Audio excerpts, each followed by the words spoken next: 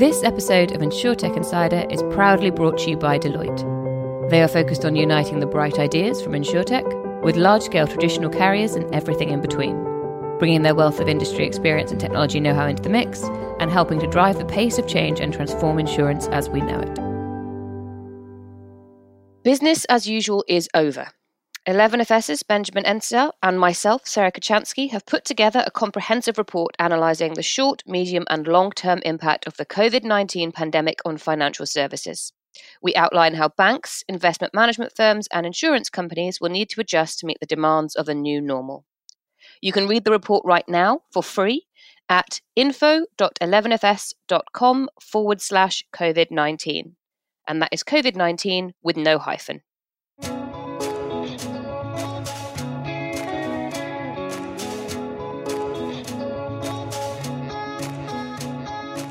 Hi everyone, my name is Sarah Kachansky and welcome to episode 65 of InsurTech Insider. As you'll no doubt have guessed, we are still recording remotely, but one upside of that is that we can have guests along from all around the world. Do get in contact by sending us an email to podcast@11fs.com if you know someone we should get on the show. In today's show, we will be discussing the most interesting news in the InsurTech and insurance sphere from across the globe. I'm joined today by my co-host, Nigel Walsh. How are you doing, Nigel? I'm fine and dandy, thank you very much. Thank you for asking. Good. And joining us, we have three amazing guests. First up, we have returning friend of the show, Sophie Winwood, investor at Anthemis. How are you doing today, Sophie? Yeah, I'm very good, thank you. Glad to be back again. So can you quickly recap for any new listeners what Anthemis is and what it does? Yeah, absolutely. So Anthemis is the leading early stage investor in fintech and insurtech investments globally. So we have been investing for over 10 years. We've got a portfolio of over 100 companies now, looking specifically within the fintech and insurtech space. Perfect. Great to have you back. Secondly, we have making his debut, Niels Thone, CEO of Sprout.ai. How are you doing today, Niels? I'm very well, thank you. Very happy to be on the show. And where are you? I'm in London, West London at the moment. Okay. So can you tell us a little bit about Sprout.ai? Of course. So Sprout.ai is an insurtech scale-up founded at Imperial College here in London in 2018. And our sole mission is to enable any insurance carrier to settle their claims in under 24 hours or less with our contextual AI solution. And we currently operate in motor, property and health, and we're so far lucky enough to work with 3 of the top 10 global carriers. Brilliant. Well, great to have you along. And last but by no means least, we are joined by Lucas Carlson, CEO and co-founder of Hedvig. Welcome to the show, Lucas. Whereabouts are you today? Thank you so much. I'm calling in from our Stockholm office. We've actually just started to allow sort of 5 people at a time to work from the office if they keep a distance. And I've already been through the virus and had some cabin fever, so I was quick to sign up. Well, I'm sorry to hear you've been unwell, but the rest of us can only dream of such a scenario where we can perhaps go and be in the same room as other people who aren't our family. So can you quickly tell us what Hedvig is? I sure can. So Hedvig is a Nordic insurtech company offering contents, homeowners, travel and object insurance. We've been around since 2018. And we are all about making instant quality help available to the masses. We believe people deserve a radically better service from their insurers, and that poor incentive structures have basically prevented that from happening historically. So we solved that, and we use technology to make it effortless to get help. Brilliant. Well, thank you to everyone for joining me, and let's get on with the show. So the first story is, to surprise to nobody about the pandemic. The pandemic is expected to be more expensive than 9/11 and Hurricane Katrina. So we took this from the Financial Times, but the warnings about insurers facing their biggest ever losses came originally from the Lloyd's of London chief. John Neal has said that the coronavirus pandemic is likely to be the most expensive event in history for the insurance industry, far more than previous or recent major disasters such as Hurricane Katrina in 2005 and the 9/11 terror attacks. Insurers are expected to pay out on a wide range of policies, from event cancellation to management liability. And on top of paying customer claims, insurers are also likely to have to refund some premiums because of the general downturn in business. On top of that, there's the potential for lawsuits. So insurers say that standard business interruption policies, some insurers say that standard business interruption policies exclude pandemics, but customers and lawyers say that there are actually reasons to expect payouts. Mr. Neal urged insurers to deal with the business interruption issue and said, let's get mechanisms in place quickly so that if there is a dispute, it doesn't go on for months, if not longer. So who wants to jump in first on this? I'm sure everybody has an opinion. I mean, other than this being, it's almost like no Sherlock here on this one. Who wants to go first?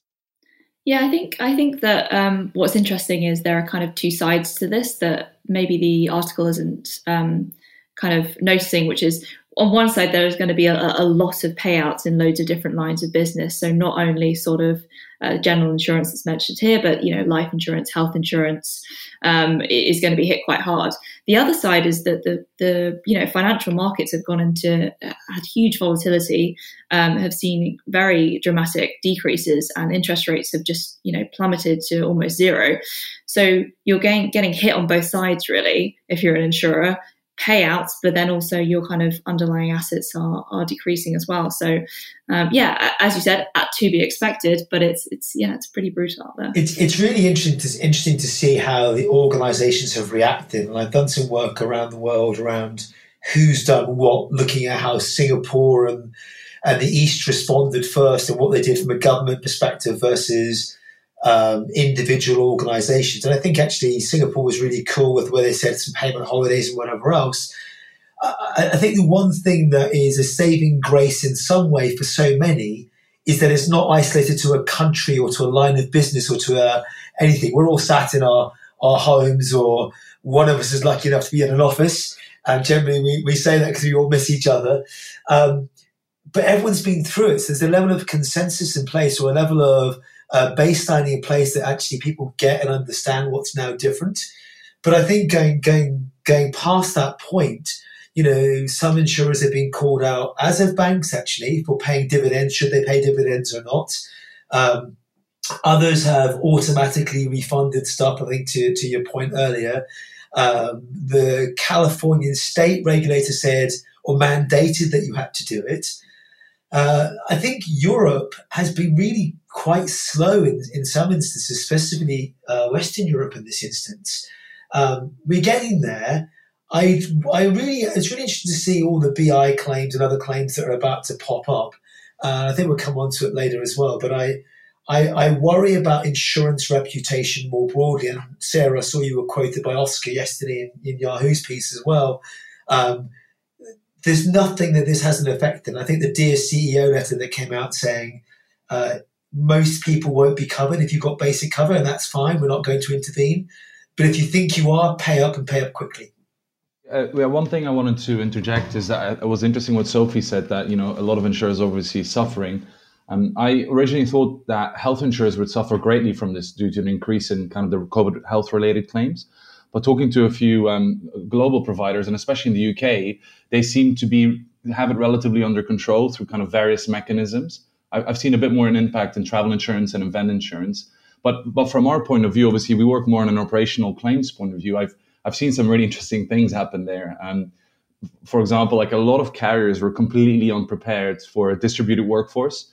And they had to spend the first 6-8 weeks just setting up people with laptops or desktops or VPN credits to work from home in the quarantine period, which is obviously not an easy thing to do. Imagine you're 50,000 employees or something. So that's something I found quite interesting. And the other thing is that a lot of carriers, as you probably know, are not cloud-based yet. So they still have on-the-ground massive server infrastructures to maintain. And imagine that kind of, those server infrastructures fail, which is, impossible. So I think hopefully this will also kind of spur them on to migrate faster to cloud and the ability of distributing the workflow. And actually, if you use an intelligent automation tool like Sprout AI, that could be of massive added value in the process as well. Because quite a little plug there. No, so those are my thoughts on that. Lucas.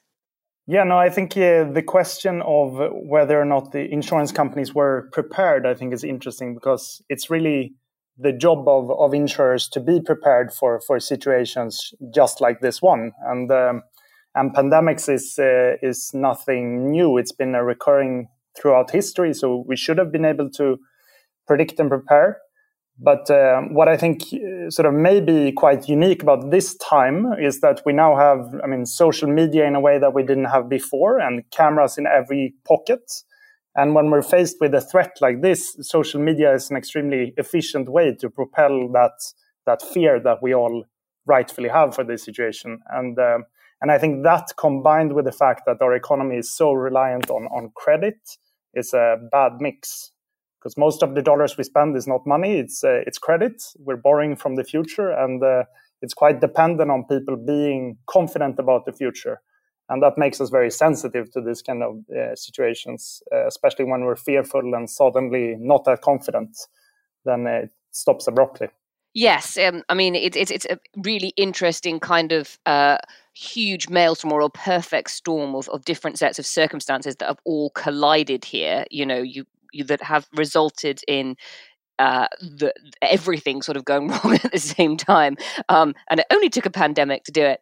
I think the thing that's going to be interesting for me is that it is quite clear that some insurers will struggle with this. I think to Niels's point, I'd heard the same thing, that health insurers actually aren't doing too badly, and all they're going to do is put their premiums up next year. So it's not going to cause them. What makes you say that?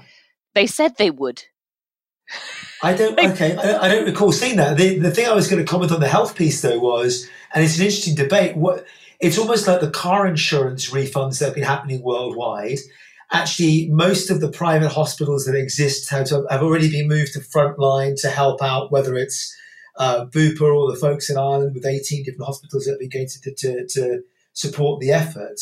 But actually, the delay in the ability to give non-critical care will result in a case-by-case, and many of the providers have said we'll analyse or we'll look at things on a case-by-case.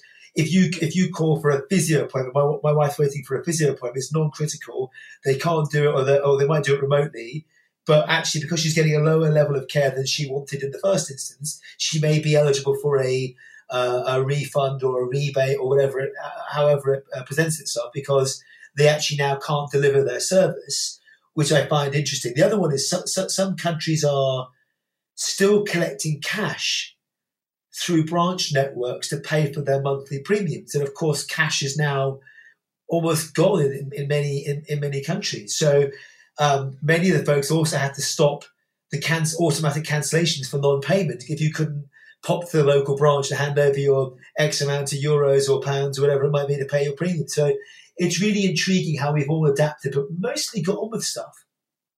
Yeah, what I was going to say was that what is going to be interesting here is that some insurers are not gonna make it, right. There are going to be some that just weren't prepared for this enough. To your points earlier as well about the instant operational hit, or the instant increase in operational cost of going, oh my God, we've got to buy 20,000 laptops. We've got to, get new VPNs set up. We've got to start paying for new services and products and services that enable us to work remotely. And then we can get up and running, and then we can start dealing with processing claims. That's an extra expense, of course.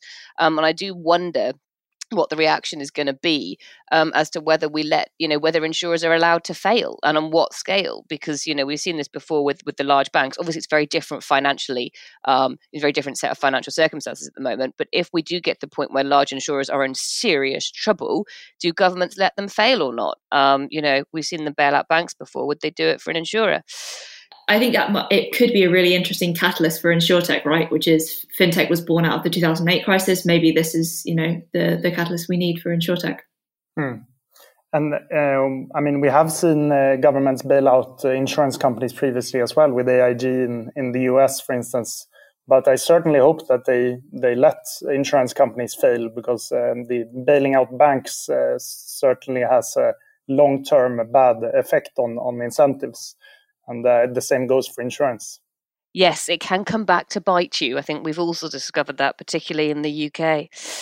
Right, today's next story is that car insurance have given back to their customers, and they're giving to the NHS as well. So this is a story from the UK, but there are insurers all around the world who are giving back.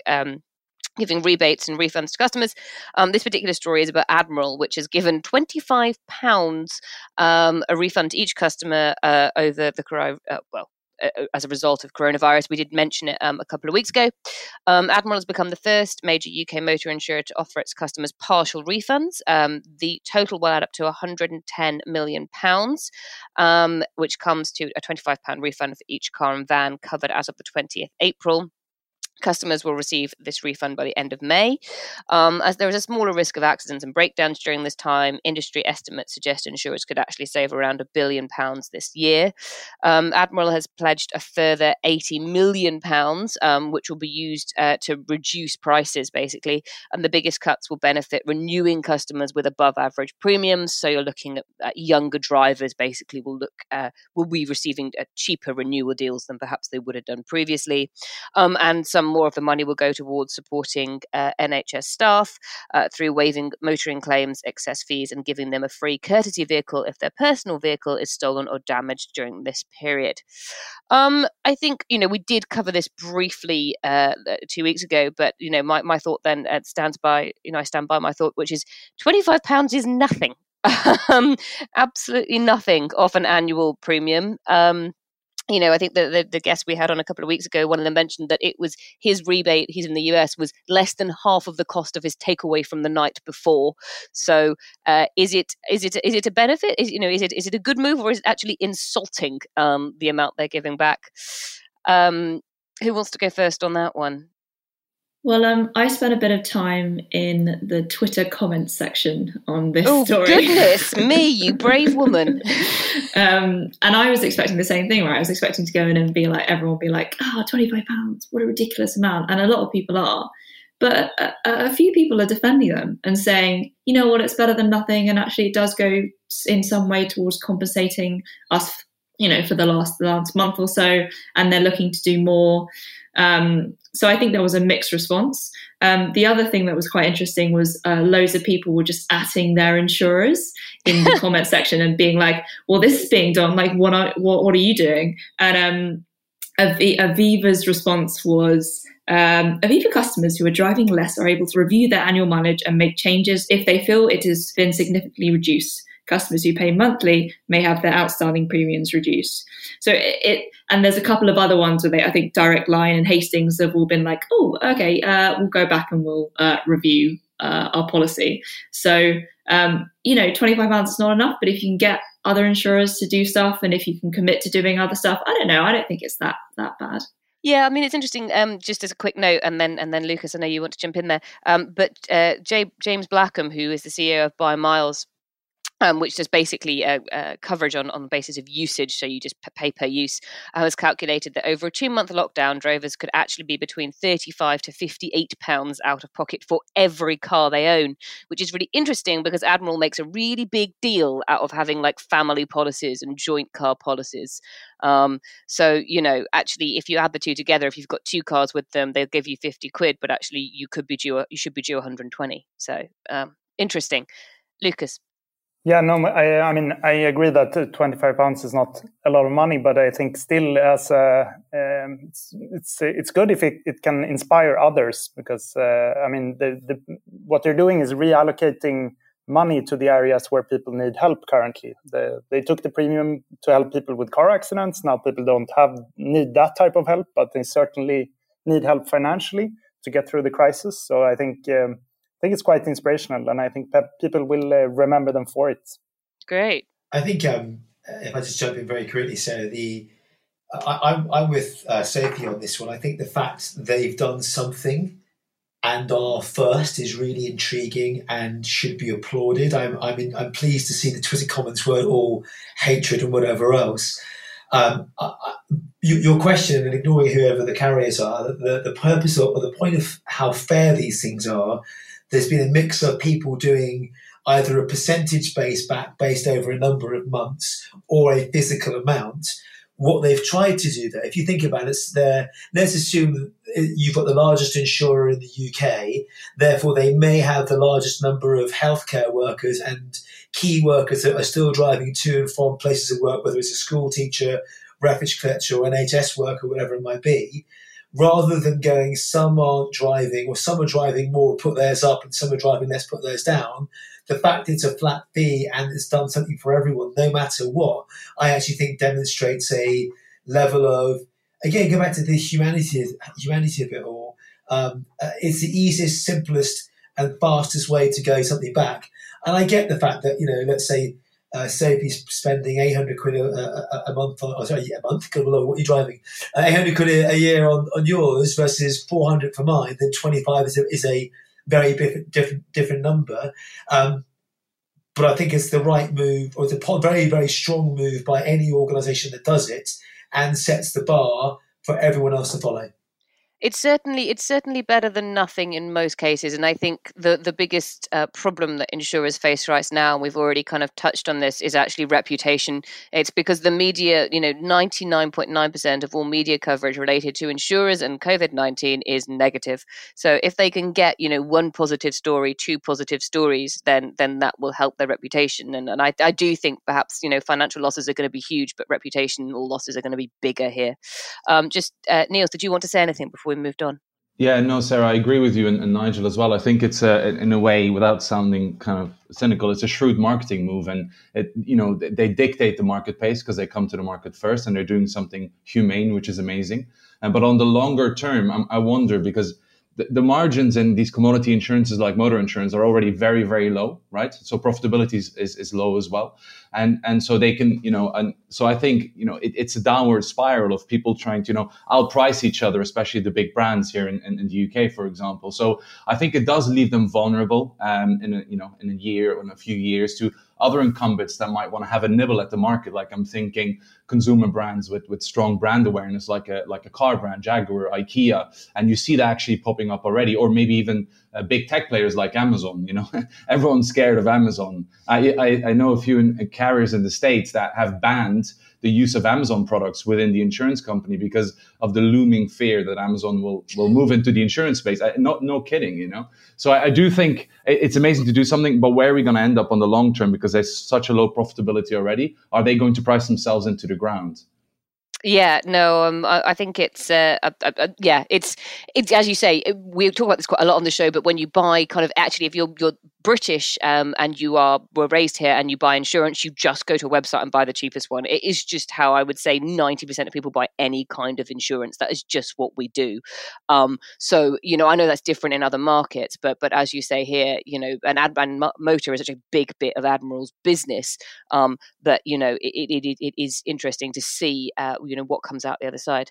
I was going to say, as you know, I don't comment on individual brands or anything like that at all. But I think the fact that some organisations, whether they're insurance or not, the fact they've done something for you, whether it's your TV provider giving you extra channels while kids are on lockdown, there's a positive sense, back to your point about reputation, that gives you a warm, fuzzy feeling. So regardless of the amount or the percentage, I think that warm, fuzzy feeling piece for any insurer is really critical. Yeah, but I think we're all agreed on that, the reputation piece. Okay, taking us over to the States now. We got this from Bloomberg. Oscar Health has laid off 5% of staff.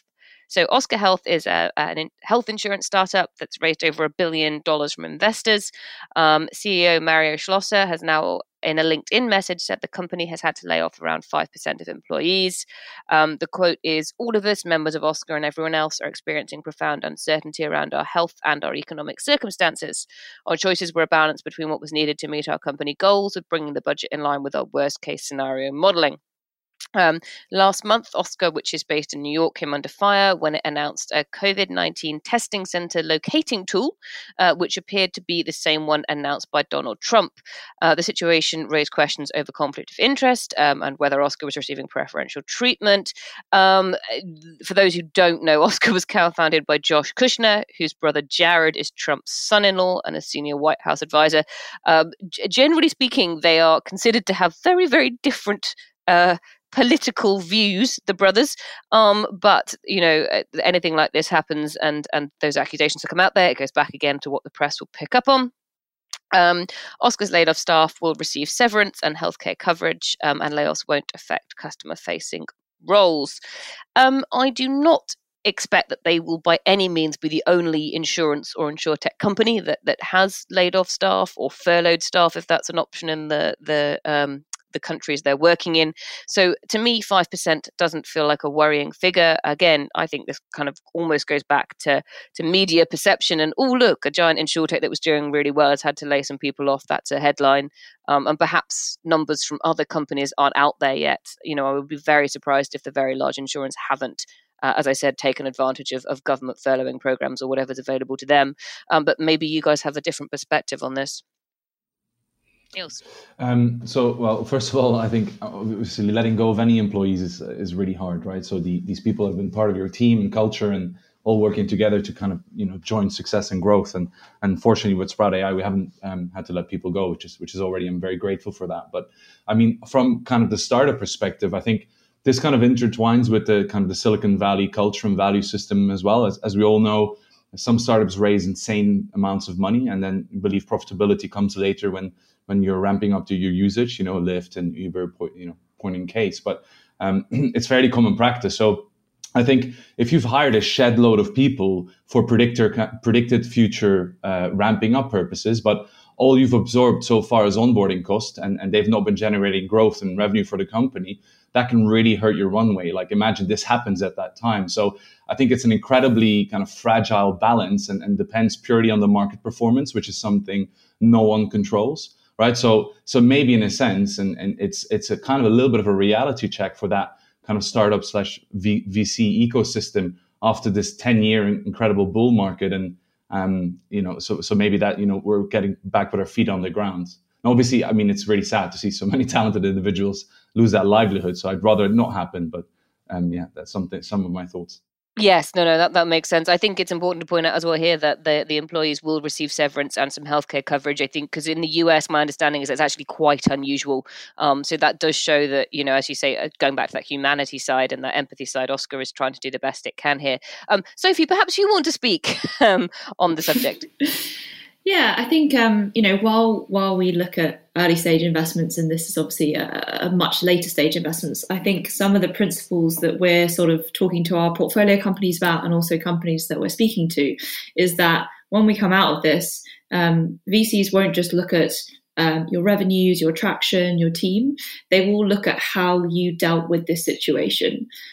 So, how quickly did you remodel? I think letting people go it's obviously really sad, but it is a positive thing because it means they've taken a proactive approach to, maintaining the business to support the 95% other employees. So I think it's definitely something that we are really starting to focus on when we're looking at investments, which is like, how have you dealt with the situation and how have you shored up your balance sheet to enable you to kind of carry on in the future. That's really interesting, actually. Yeah, I hadn't thought about that. But, how you behave now might affect, your survival in 6 months' time when you do need the funding. Nigel, did you have something you wanted to add? I think it's just to jump into Sophie's one. I think the VC community have done quite well. I think Sequoia came out very early on with a Dear Founders and CEO letter.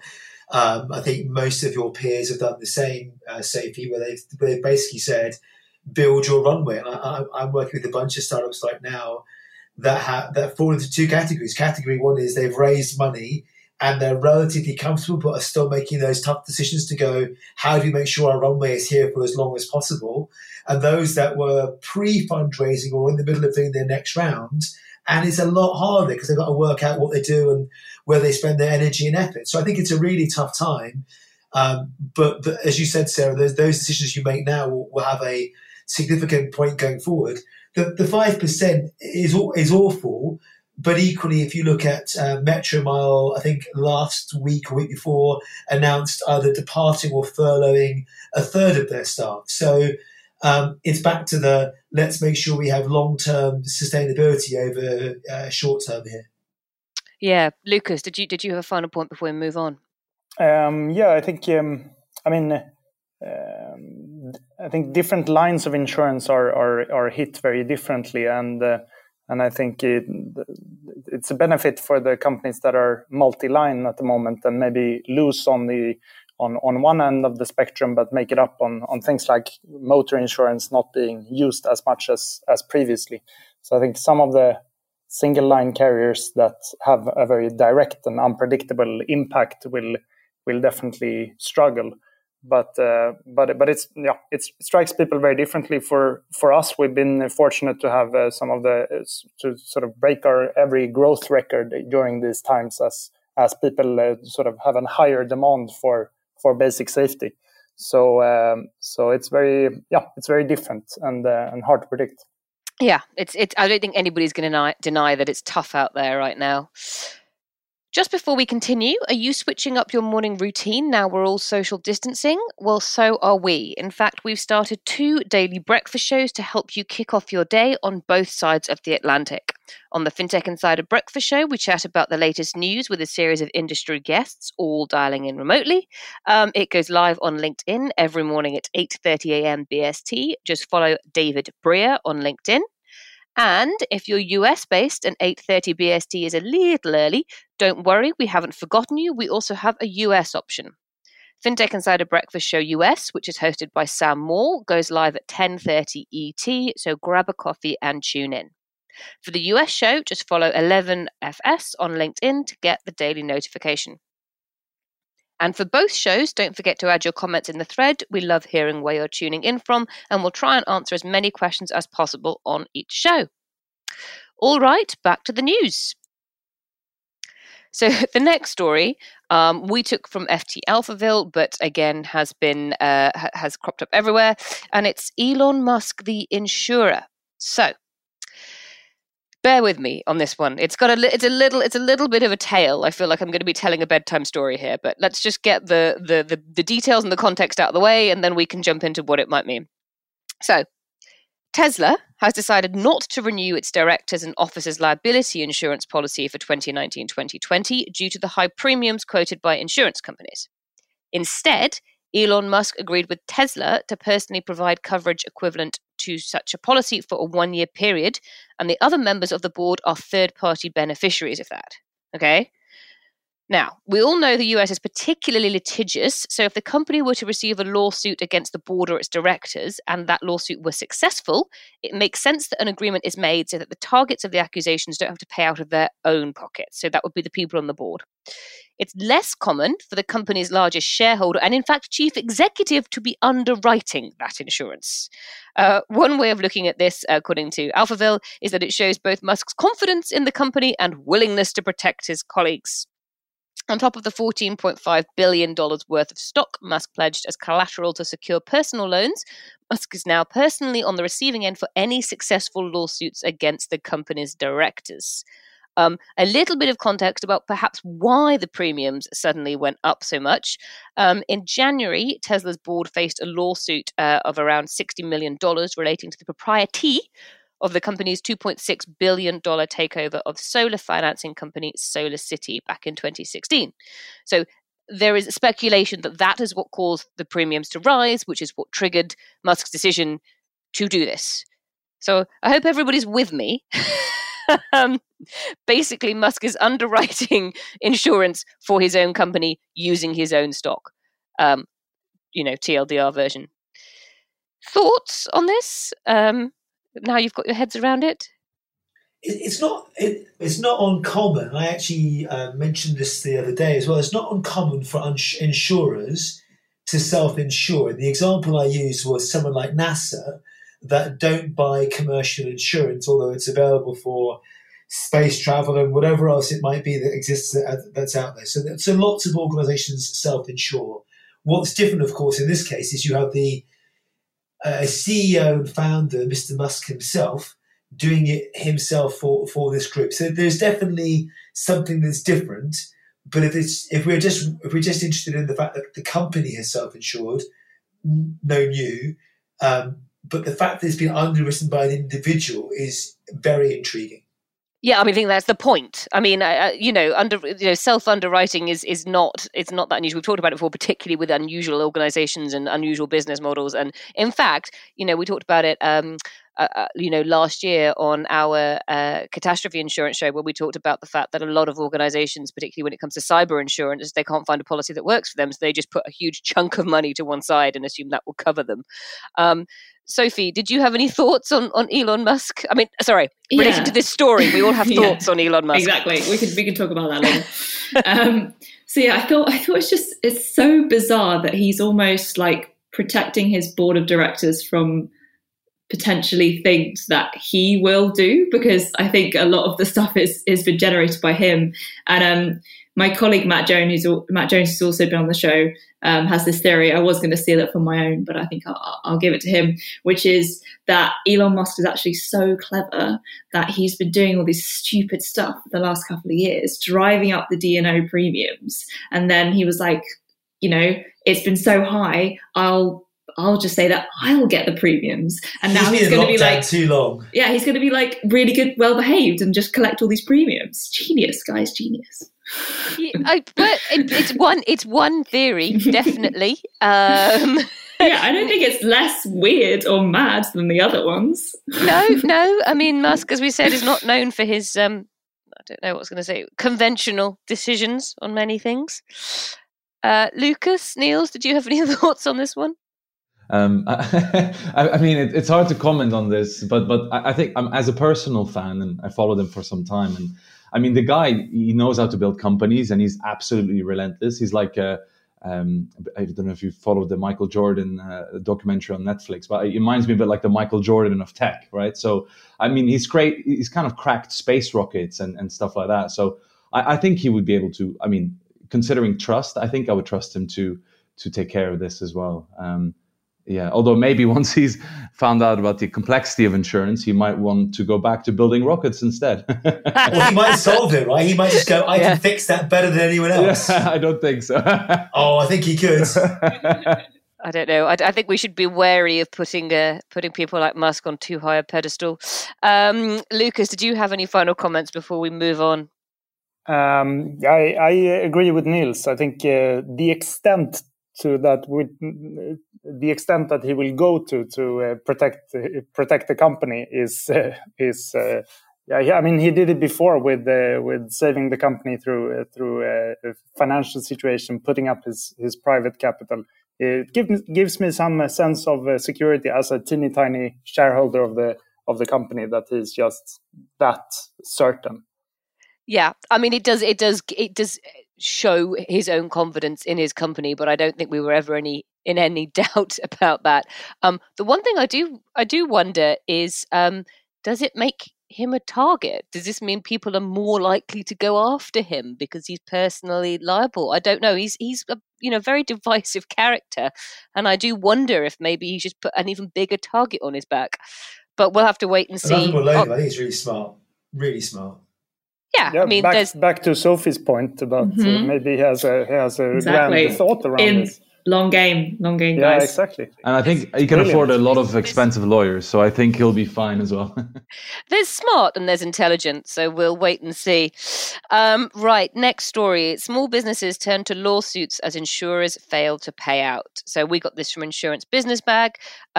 This is just one of many, many stories about this, but this one in particular talks about 6 insurers facing federal class action lawsuits for denying business interruption claims. So a federal class action lawsuit has been filed against insurers in the US for denying policy claims the plaintiffs had made to protect against business interruptions, and that's obviously is specifically related to COVID-19. The 6 insurance companies have been named as defendants, and they include Aspen American Insurance, Auto Owners Insurance, Lloyd's of London, Society Insurance, Oregon Mutual Insurance, and Topa Insurance Company. Wow, the Americans need to be more creative with their names. Plaintiffs for the lawsuit include restaurants, pizzerias, bridal retailer, a bakery, and a dental practice, all in the US, sort of businesses you might expect. The lawsuits claim that each business purchased special property insurance coverage to protect against business interruptions.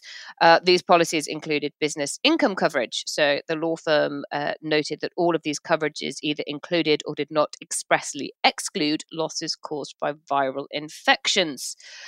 This is, as I said, just one example of this. Here in the UK, we've seen a similar lawsuit launched against Hiscox. very, very similar sort of set of circumstances, which is quite unusual, actually. We're not known for our class action lawsuits on this side of the pond. So it kind of suggests just how strong the feeling is around this.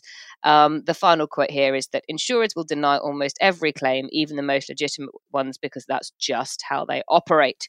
And I think, ladies and gentlemen, we go all the way back to reputation. Who wants to jump in first on this one? Yes, Niels, go for it. So, well, again, I'm not really an expert, but I did have a few kind of observations reading through the question. So I think one, SMEs are obviously suffering in a major way, right? It's horrible what's happening to retail. So I can understand the agony, what's happening. And second, I mean, it depends on how you as a government or as a nation kind of address these kind of problems right now. As we know, in the UK, you've got the rule on the furlough, 80%. And my brother has a restaurant in Belgium, and they got a fee because they had to close down. So I think that's the second thing, how you deal with it as a country. And then as a third, as you mentioned before, kind of the US is a litigious country. And then number four, and I'll stop there, is that it's reputation, right? So maybe sometimes, unfortunately, insurers have historically had a reputation or an image of taking but not giving back. So maybe in this case, for me, I was like, the lack of kind of, the government interference, and then insurance companies are maybe are insurance companies an easy scapegoat in what is defined as a litigious society. So kind of facilitated by the misperception about insurers makes them an easy scapegoat, and obviously the media might pick up on that. So it's a bit unfortunate in a way. Does that make sense? Yes, no, it absolutely does. I think insurers as scapegoats is not an unreasonable statement at this point. Nigel, you're waving at me. I'm twiddling my pen for those who won't see this. I think, Niels, you summed it up really well, your first comment, which was, I'm not an expert in this. And I would argue that there are very few experts in this that sit outside of insurance or legal organisations. And if you go through the flow and bring it all the way back to Sarah's opening comment, and again, as I said, I won't comment on individual cases or whatever else you'd expect, but not as an expert then brings you to what wording or what policy I've signed up to. It then goes into the legal cases or the sequence of the terms that have been put through. None of us and very few people read the wording, which means they were sold potentially in some cases in the corporate world by a broker, which then says, was I missold it? And I'm back to that horrible word. Or was I misrepresented? Which then leads into a different type of claim. If the policy wording holds true, does that mean that the way in which I acquired that, the distribution channel, whether it was a broker or direct, has a D&O claim next to them, which goes back to a topic Sarah and I've talked about with many guests over the years, which is your wording in plain English and understandable or no? And over the last month, I spent too much time reviewing contract wording and legal stuff, either for friends or as part of work that I'm doing, to help work these things out. And it goes back to the sequence of events, you do require the legal or wordings expert to tell you both what was meant by it and what the intent of it was. And you'll have seen in the news what one person was saying, never mind what it says, the spirit of it should exist.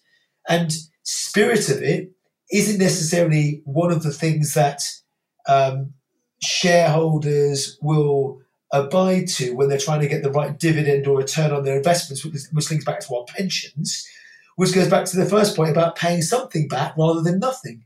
So it's a really nice one to finish on because it's all linked together, and you see how this vicious circle goes all the way around from the intent, the desire, and ultimately, if it's a pandemic that's affected everyone, is it a government issue where they'll step in and you either pick up the broken banks, financial institutions, supermarkets, or you pick it up in the welfare state system? So it's a very short answer, but hopefully structured in a way that says no matter where you go, something's going to get picked up.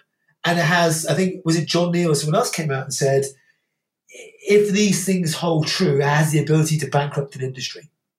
Yeah, I mean, It's. I think the most important point here actually goes back to. I mean, I do agree. 100%. I think insurers should be more responsible with their policy wording. I think some of the blame perhaps must lie at the foot of brokers. But is that because the way brokers are incentivized? If you look at what's happened with financial advisors, particularly in the US, and the way they're incentivized caused an awful lot of problems there. But I think the biggest problem comes back to the fact that an awful lot of people just don't understand insurance, what it is, how it works, and we need to make insurance easier to understand. We can't expect everybody to go out and understand how a 400-year-old industry works, an industry that's changed very little since the 1600s, because they have other things in their lives. I think the insurance industry itself has to work harder at making it easier to understand. And then if you are asked to pay more because you do need more coverage, perhaps you're more willing to accept it. I was just going to say, Sarah, it's the nuances. If you recall back to the terrorism attacks that happened in London and in Borough Market or London Bridge, the terrorism policies covered for physical damage. They didn't cover for non-physical damage, but you still couldn't get access to the properties because there was an action to shut down the area. So again, it's the nuances of how they're interpreted. And to Niels' point, it requires an expert to understand those. And I guess the question is, should it? Yeah, interesting. Before we close out, Lucas, did you want to say something? And then Sophie, I'll come to you. I think, this is an example of when insurance companies are sort of using the power that they have to interpret the very complex contract in hindsight to basically and fail to honor their promises in hindsight. And I think that's one of the biggest problems we have in the industry and why the industry has such a low reputation. And by the way, it's also exactly the reason why I chose to enter into this industry, because I sort of see this as an important problem to fix. Brilliant. And Sophie, any final words? Yeah, I guess kind of two things. I think there is a difference between the insurers that were sourced kind of SARS and were scared of it and have specifically put in things related to pandemics, and then others where the wording is vague, or even there is wording in there and they're just saying we're not paying out. And I think will be an interesting story to follow, because it's if one of these cases wins, then that means that every other business in that situation will be able to claim. So it's again, it comes back to that, like, is this the change that insurers needed to really just think about this? So it'd be interesting to see how it all unfolds. Yeah, I think we have to end on that positive note and just say we hope that the end result of this is that the insurance industry is inspired to sort itself out. Just before we leave you, I spoke to Asaf Lifshitz over at Sayata Labs to find out more about the company, the current state of cybercrime, and how insurers and their clients can protect themselves against it.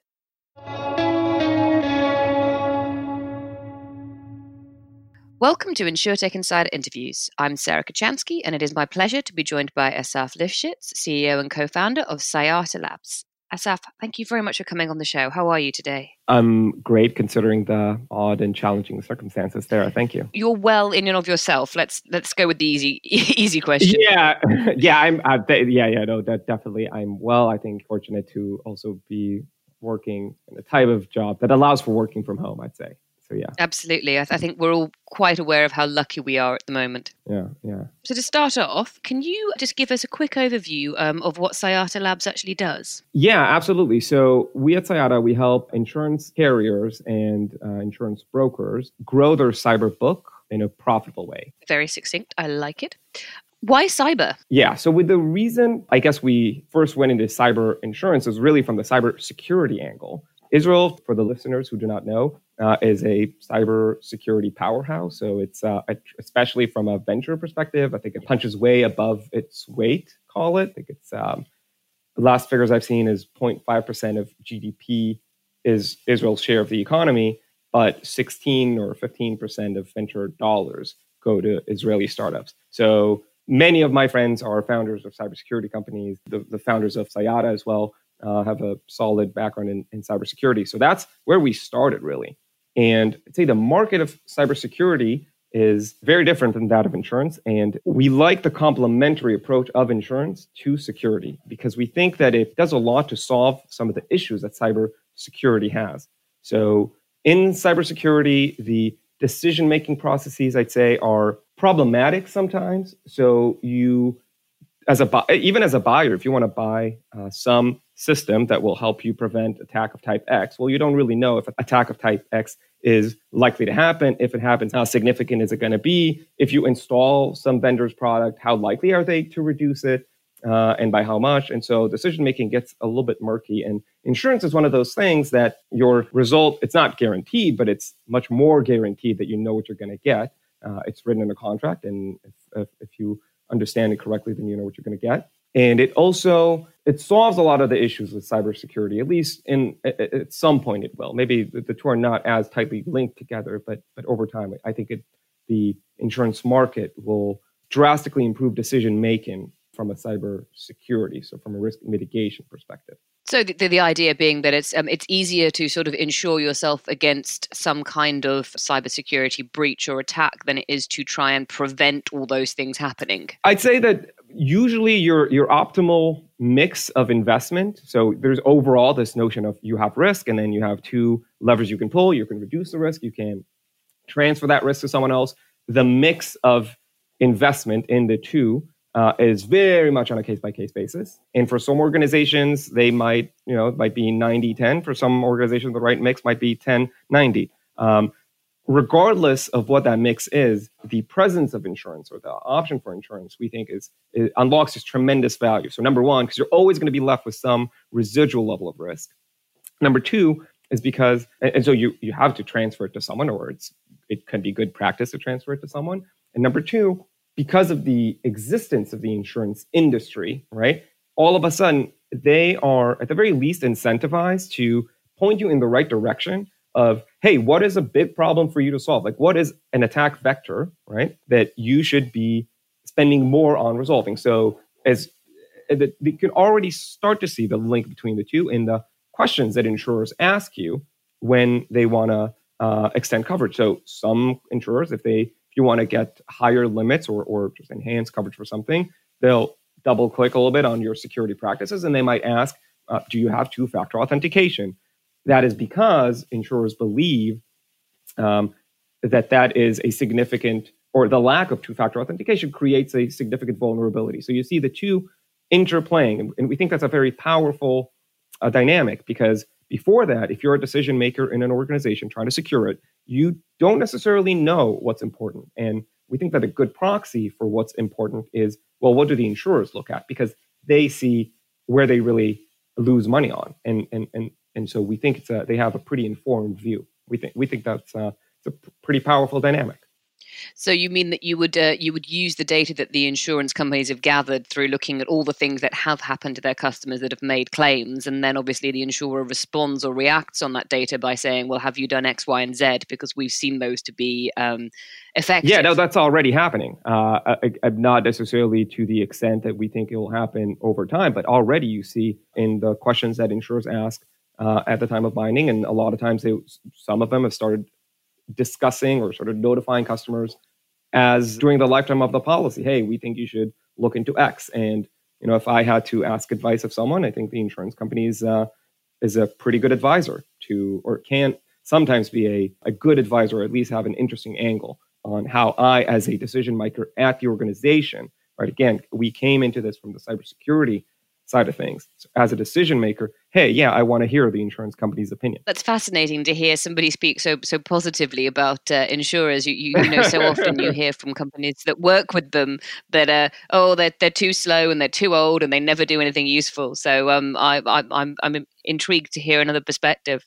Yeah, maybe if I could say like an interesting analogy, if you design like a property, an office, right? You sort of don't want to bother yourself with the question of how far apart should my sprinklers be? And so you delegate really that decision almost, right, to the insurance company because, well, they know what the distance and what are, at least conceptually, they know what are good vendors for sprinkler systems. And like, are sprinkler systems even important? And there's a reason that they have over time learned what is important to maintain and what is less important to maintain when protecting yourself from a fire risk. So cyber is again, I'm not saying that it's perfect, but I think that is the direction it's going in. And so can you give us a quick overview of what cyber insurance is? What does it generally cover? Obviously, there are lots of different policies and there are each insurer will underwrite it differently. But effectively, when you buy cyber insurance, what risks are you protecting yourself against? Yeah, that's a very good question, and one that a lot of people might be asking themselves. So I'll say as you said, there's like really varying answers to this, and definitely the answers even change over time.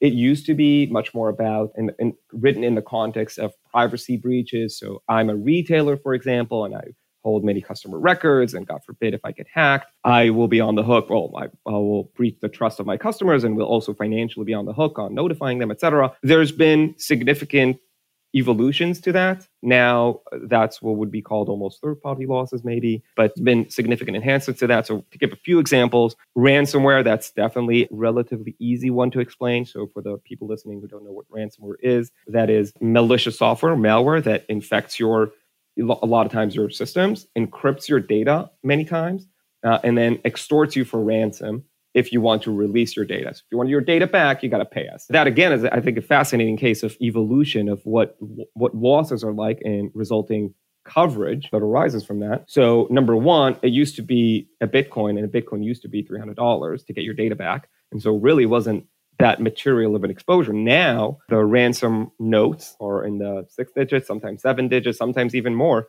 So it's already becoming something pretty substantial for a business to have to pay out. Secondly, while your data is encrypted, you can't work. And so you have what's called business interruption. So if we at Sayata lose access to our IT, that's a big problem. We need it. We need it to work. And so until you have paid the ransom or was able to reconstruct your data some other way, you're probably going to be incurring some business interruption losses. So that's the ransomware side of the coverage, call it, or types of coverage. Another example would be invoice manipulation. Some insurers cover that. If someone hijacks my account, my email account, and then sends invoices to my clients with a different banking information, that could be an example. Or takes over my account and sends a note to someone from finance. Hey, please wire the money ASAP. By the way, I'm going on a plane, so won't be there to confirm the transaction. If they, and this is pressing, urgent, ASAP, please take care of this. Someone in finance might be tempted to wire the money when they shouldn't have. So that's some insurers cover that as well. Wow, I hadn't even considered the idea of invoice manipulation. I mean, anything I can think of, fraudsters will have thought of, a million more things. I'm fully aware of that. So given, that what you've just described and most of those types of attack or fraud, or whatever you want to call them, are rising, and I don't think anybody would argue with that, what's the state of cyber insurance out there? So are there many people offering it? I mean, you were quite complimentary about insurers on the cyberspace having some data and acting on it. Is that a lot of people doing that, or is it still quite a nascent space? Yeah, so I think it is said that there's 100 markets in the United States offering cyber insurance. I think more and more insurers are getting comfortable with selling it. It's a big question. What is the state of cyber insurance? I guess so there's from the capacity provider side, I'd say that there's maturing of the industry, so more and more entrants into the market. Some are insurtechs and some are just more traditional insurance companies that are growing their books. And we're seeing a shift from the buyer side and the distribution side as well, that brokers are getting much more comfortable selling it and the buyers are getting much more educated on the risk. And so, I think maybe that's maybe an interesting topic to cover, how or at the very least, the brokers, the distribution people are getting substantial experience and have had clients that have had claims. And so they're getting comfortable articulating the coverage and articulating the exposure to their clients. That's sort of macro trend. And also macro trend is that the buyers themselves are increasingly either obligated to buy it because they're going to engage. That's mostly truer, I'd say, for the smaller customers, that it might not be a big exposure on their mind, but their customers have the exposure on their mind. And so they're required by some contract to have cyber insurance in place, or that they have had a breach, one of their peers has had a breach. There's just like increased awareness, I'd say, on the buyer side as well. So it's the awareness is ramping up across the board, and the industry is responding to that as the insurance industry usually does when it sniffs out a way to make some more revenue. Yeah, exactly. I think people have been waiting for a while. It was many insurers, I think, knew that, this is a thing, and people were sort of waiting for the demand to increase. It was, to us personally, when we started building Sayata, we had to gain the SMB segment in the market was not really, or just maybe starting to buy cyber insurance. And there was mixed signals. Like a lot of people thought, well, why would an SMB even bother buying cyber insurance? And but a lot of other people, and ourselves included, had this conviction that, it's a matter of time before, they realize either they themselves get hacked or it's in the broker's incentive to sell it. It just makes so much sense. And everyone's going to invest in educating their customers. And ultimately, the demand will come. And we're definitely seeing that in the past couple of years. Absolutely. That's a really interesting point about SMBs. Actually, we've done a couple of shows around insurance for SMBs and how generally they're underprovided for, and they're either overcovered or undercovered, and a lot of what's out there just isn't fit for purpose. But I think it's becoming increasingly obvious.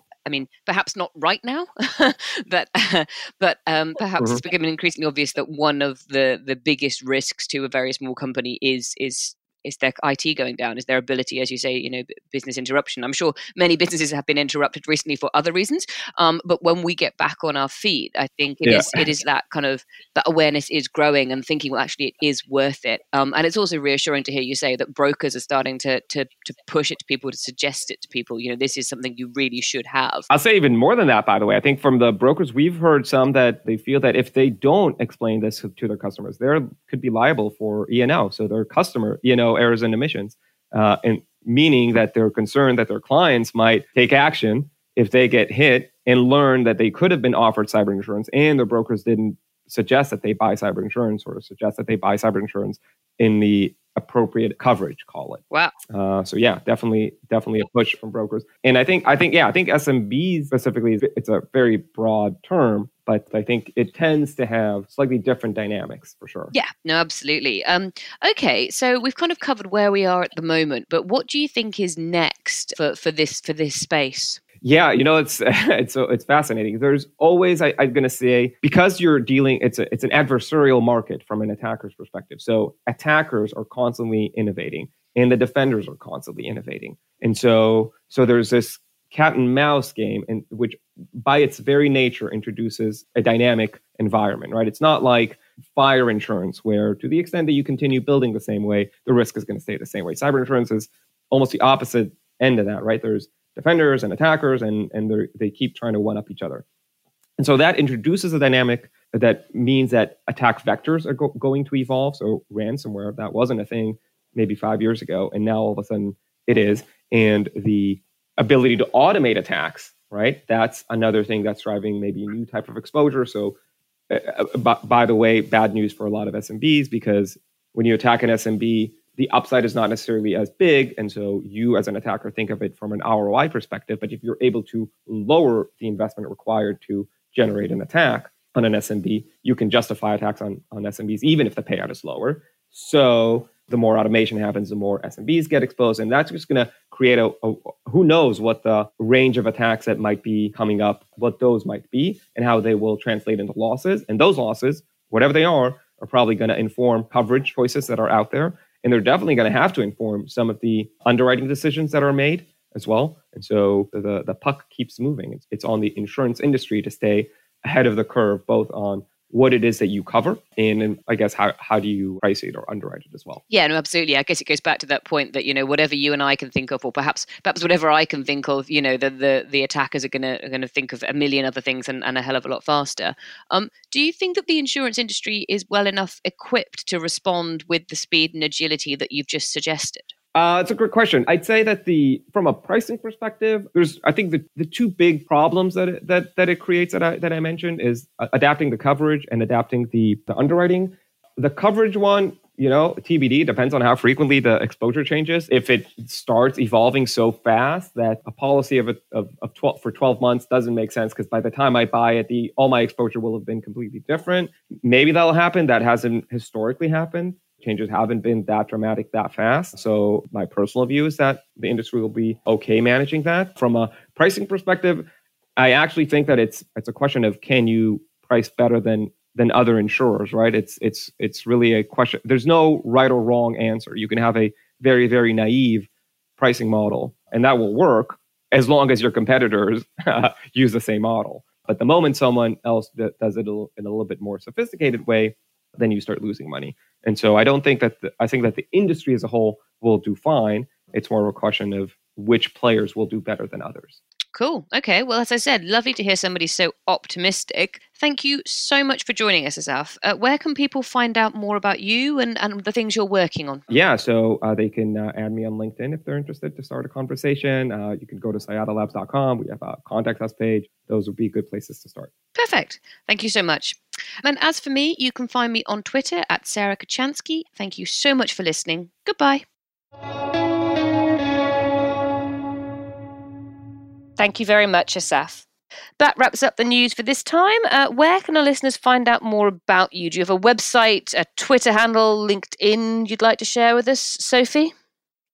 Yeah, so my Twitter handle is at Sophie Winwood. And if you want to find out more about Anthemis, you can visit anthemis.com. Or if you're a startup looking for funding, we are still open for business. So you can drop me an email at sophie@anthemis.com. Great. Niels, how about you? So our website is easy. It's sprout.ai. And if you want to follow our progress and story, you can find us on Sprout AI on LinkedIn as well. Perfect. Lucas? Well, I welcome you all to follow Hedvig on Instagram. The handle is at Hedvig. Perfect. Short and sweet. I like it. Nigel, where are you these days? I'm on Twitter and LinkedIn. You'll find me at Nigel Walsh. Perfect. And you can find me on Twitter at Sarah Kachansky. You can also find the report I mentioned earlier and a lot of other content we've produced, particularly on insurance, at info.11fs.com/COVID-19 without the hyphen. Thank you so much to all of my guests today, to Sophie, Lucas, Niels, Asaf, and Nigel. As always, you can find the show on Twitter at Instech Insiders. And if you like what you've heard this week, don't forget to subscribe to the podcast. And please leave us a review on iTunes. If you have any suggestions or feedback, please reach out on Twitter or email podcasts@11fs.com. Thank you so much for listening. Goodbye.